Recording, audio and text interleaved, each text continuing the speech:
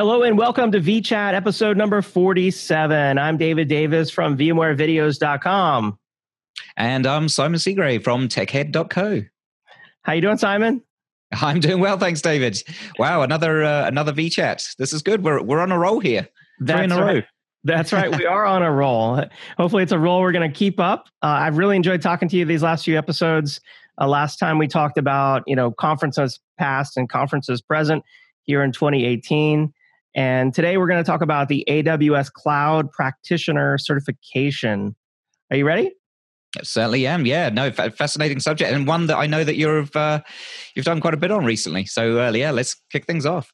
All right. Yeah. So at the end of last year, I went to Amazon's reInvent conference, and one of the things I was interested in was getting some sort of certification.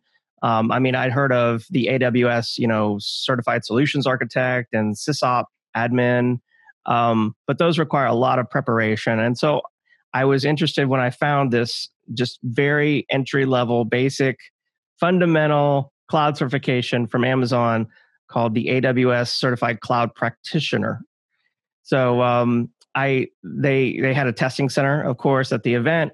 And over a couple nights, I watched Amazon's free video training course. I also watched a few others, bits and pieces of a few other video training courses, and read some white papers, read the exam blueprint, and went in and passed my cloud practitioner. So congratulations. Thanks. Yeah. So I feel like it's like a foundational, it's a good start to get certified in some sort of Amazon cloud certification. It's a good place to start. So from here, I plan to do a lot more, but I want to talk a little bit about what I did to prepare the certification in general and why it's important on this episode. So what's your take on AWS? I know VMware's, has an offering, AWS, VMware Cloud on AWS. Yeah, very exciting, actually. I think for the VMware ecosystem, this is fantastic, right? We've got some massive public cloud players out there now, Google, AWS, Microsoft. But, Amazon is one of the biggest, if not the biggest out there, I tend to suggest. So, yeah, very exciting to see VMware given the option to run, workloads on premises, and also having the ability to move that or to at least burst that out to a public cloud provider such as AWS. So I think for a lot of administrators out there, this will be of particular interest. As we all know, the VMware Cloud on AWS uses the vSphere interface. But I think there's definitely a case there if you're going to move your workloads, maybe permanently or like I say, even if you're just going to burst it out onto AWS, I think having a good understanding of AWS itself it is definitely beneficial from an administrator's point of view. So, I'm excited to find out more about the exam and how you found it. Yeah, absolutely. And from the demos I saw of VMware on AWS, one of the selling points is that you don't have to be an AWS administrator to use VMware on AWS. But another one of the selling points is that because your workloads are running in Amazon's cloud, you have access to all the AWS services that you can leverage, off of a high-speed interconnect to the AWS cloud. So it would be great, even as a VMware administrator running in AWS, to be, like you said, be aware of those services. And I think there's some like 400 plus services that AWS offers. People typically just think of EC2. Well, I can run VMs in AWS, but there's just a crazy number of different services. Of course, S3 for object storage. Fargate was a new container service that they announced at reInvent. There's Lambda, for web services, functions, just all kinds of stuff. So, and that's one of the topics that you need to know about for the exam specifically is, kind of be aware of the major AWS services, not all 400, but, the major AWS services. So let me share my screen here and we can just kind of walk through some of, what you need to be aware of. Yeah, that sounds good. Yeah, whilst you're doing that, David, I mean, I actually use AWS myself, actually. At home here in part of my home lab, I actually run a small Synology device. Well, not so small. It's an 8-disk 1815 plus. But that does have the ability to actually back up shares on the Synology out to the AWS cloud. Out to the AWS Glacier service. So that's one service I actually use within AWS personally at home here. And I found it to be very reliable. It's good for peace of mind as well. So I use one of those 400 services, just one. Yeah, that's something I need to look into. Is backing up my data into AWS and me, because I think it could be a great option. I have a Synology as well, so one of the things that you need to be aware of, and I think Glacier is actually in the exam blueprint, and it's in the essentials course. So here is the certification roadmap that Amazon offers. And the certification we're talking about today specifically is down here on the very bottom left, this foundational certification called the AWS Certified Cloud Practitioner. And as you can see, it's kind of a entry level certification below, some of the other common certifications, the solutions architect and the SysOp administrator. But one of the things I found that was cool about the certified cloud practitioner is that they offer, kind of step by step info here on what you can do. And the first thing is they have a free 6-hour AWS Cloud Practitioner Essentials video training course, totally free. It's 6 hours. It's actually a really good course.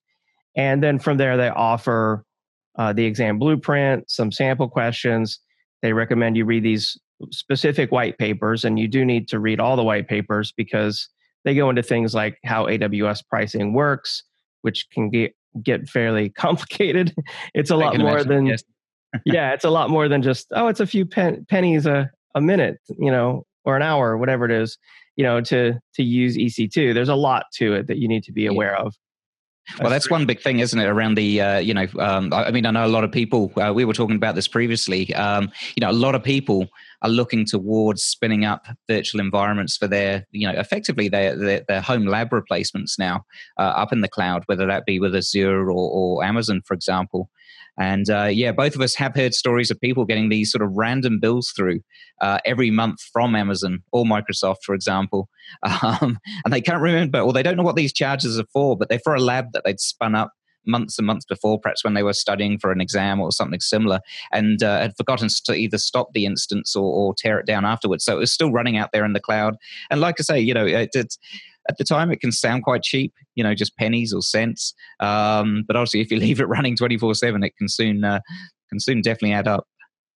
Absolutely, yeah. I've gotten those bills for EBS volumes that I created and then forgot about. But thankfully, like you said, they were only a couple bucks. So, but yeah, definitely read the white papers. They have a practice exam, and then you take the exam, of course, in a solutions exam testing center type thing. Yeah, but you didn't. So you set yours actually at AWS reInvent, is that right? I did, yeah. Okay, great. Are there any benefits, for people thinking of doing this? Perhaps they're going to attend AWS reInvent next year. Any benefits, as you see it there, David, from sitting it at the show as opposed to in a testing center? Because I'd imagine, going to a show, you don't want the added pressure generally of having to sort of cram and practice for an exam and then, waste valuable time at the show, then sitting the exam with all the associated stress as well. Did you have any thoughts on that? What would your preference be normally? Yeah, normally I don't take exams at shows because, like you said, you're there to network and meet people and attend keynotes and sessions and check out the expo. So normally I don't do that, but I think it just depends what your goals are. I in the past, like in the first few VMworlds I went to, I actually did take exams at VMworld, but that was before I got busy, working and meeting people and all these things, these other things I had to do. So I think this was my first reInvent. So it was kind of, taking me back to those early VMworlds where I didn't have all these other, lofty, important things to do. I was just there to kind of learn, and going and sitting an exam was just one way for me to prove my knowledge, and it was pretty convenient. I was already there at the show. Not everything is exactly convenient in Las Vegas, but I didn't have to drive anywhere. I walked, to another hotel down the way, went into the exam center, and it was very efficient to go in there and just kind of get it done Yeah. quickly. They had an unlimited number of slots, in the exam center at the show. It was humongous, so there was no waiting or driving or anything like that. So I guess there's pros and cons. It just depends what your goals are. Yeah, and if I cast my mind back to sort of previous VMworlds, I don't know whether it's still the case because I haven't sat an exam out of VMworld for many years. But it's it was either free or heavily discounted at least for a couple of the shows back then. So that's definitely very very attractive for someone wanting to sit the exams rather than pay the $100 or whatever it is to usually do that. Yeah, a lot of times at the shows it is discounted. I don't know that it was at this show specifically, but a lot of times it is. Um, so yeah, this is the free 6-hour video training course you can take from Amazon's training, the Cloud Practitioner Essentials training course. And it's all entry level stuff. You don't have to know anything about AWS already. Of course, I always do recommend that people get some hands-on experience. Don't just read a book or watch a course and take a test. Actually go out to AWS and spin up a VM, create an S3 bucket, create an elastic block storage, volume, connect the volume to your EC2 VM. If you're not familiar with those terms, that might sound a little scary, but it's really very easy for anyone who's an IT professional who has basic experience, with these types of concepts. It's really very easy to do, and they walk you through a lot of it in the training course. So I always recommend getting some hands-on experience. They have their free tier, so for a lot of these things, so it might cost you nothing. It might cost you a couple bucks, but that hands-on experience is really invaluable when it comes to the test. I mean, it's a multiple choice exam, so it's not, you don't have to, demonstrate how to do these tasks, but having that knowledge in my mind is always very valuable. Yeah, I mean, just talking about the format there, David. You mentioned multiple choice. I mean, casting your mind back earlier this year must seem like a million miles, a million years ago now. But can you remember how many questions were there that you had to set? From what I recall, it was 50 or 60 questions. Looking back here in the exam blueprint, I don't see that they publish an exact number. It may be one of those tests where the number of questions varies based on how you answer the previous questions. They do say that it is exactly 90 minutes. So you have 90 minutes to take the test. It's all multiple choice. The exact exam number that we're talking about here is the CLF-C01 exam. And if you go down, this is the exam blueprint that's on their website. They point you to the Cloud Practitioner Essentials free course that I talk about, as well as a few of the other free courses on their website. Of course, you can go take an in-person classroom course if you wanted to pay for that. I didn't find that to be important, in preparation for this. They give you links to the white papers they recommend, talk about the exam. The scoring is from 100 to 1,000 with a minimum passing score of 700. And then they break down the 4 different domains that are on the exam, with most of it, being the technology that makes up AWS and these AWS services, knowing the difference between a region and a zone, and why those are important and how many regions there are, roughly in the world, and the benefits to having these different regions and zones are important. Cloud. Gotcha. So people maybe who aren't watching this but listening to this. So how it's broken up from what David's got on the screen here. So we've got cloud concepts. So that's 28%, security 24%, technology 36%. So that's interesting. Definitely the majority of the focus of the exam on technology, and then billing and pricing at 12%, making up the 100% total there. So yeah, definitely a focus on cloud concepts and technology, which is which is as you'd expect, I guess. Yeah, and when it comes to technology down here, they break it down in the exam blueprint. The methods of deploying and operating in AWS cloud, the AWS global infrastructure, core services, things like that, and then the cloud concepts, are just kind of more general. What are the benefits of public cloud? Scalability, agility, elasticity, pay-as-you-go pricing, utility-based pricing, things like that apply in general to just about every public cloud offering. So a lot of it is, general cloud knowledge, I think, mixed in with AWS, specific technology that you need to know about. I was impressed that a good percentage of the exam was on security. They focus really heavily on that, and what they call the shared responsibility model, which is a nice way of saying, hey, you have to do security too for your public cloud. Don't expect Amazon to do everything for you.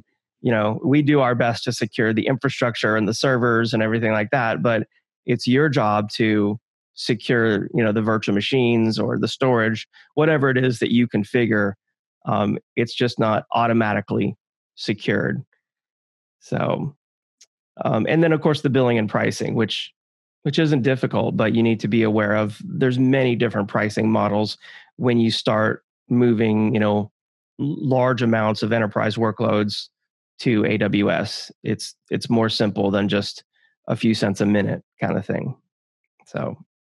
I got you. Interesting stuff. So it sounds like it's a really, like you say, David, really good sort of introductory type exam to set, not only for AWS, but it sounds like a lot of the things that you'd learn here and that you get tested on, like you say, would apply to other sort of public cloud infrastructures as well. So, for anyone who wants to sort of up their game or up their knowledge in the area of public clouds, this is a good one, and especially, like you say, since it's free as well to sit the exam, which is definitely very attractive. Well, let me clarify. The exam isn't free. The exam is, I've seen $100 or $150, but the video training course to prepare for the exam is free. Gotcha. Yep. Yeah. Okay, that makes sense, because that's where the bulk of the cost normally is, isn't it? If you go to attend a course and. Right. Yeah. So I don't think Amazon's really making any money off of the exam. Paying $100 or $150, most likely that's mostly going to the testing center that you have to go to sit the exam. But the video training that they offer, the 6-hour training, is free. And then of course there's other training offerings that I use. Pluralsight, who I've created a lot of video training for over the years, has AWS training courses. They offer free trials, and this is more of like the Netflix, of video training, where it's a monthly service charge, but you have unlimited courses. Last I heard, over 5,000 different courses, and a number of them are on AWS. And then I also used for the first time a Cloud Guru for a little bit of preparation for this course and preparing for future certifications. And A Cloud Guru, I've been really impressed with their training, and they have an AWS Certified Cloud Practitioner certification video training, prep course.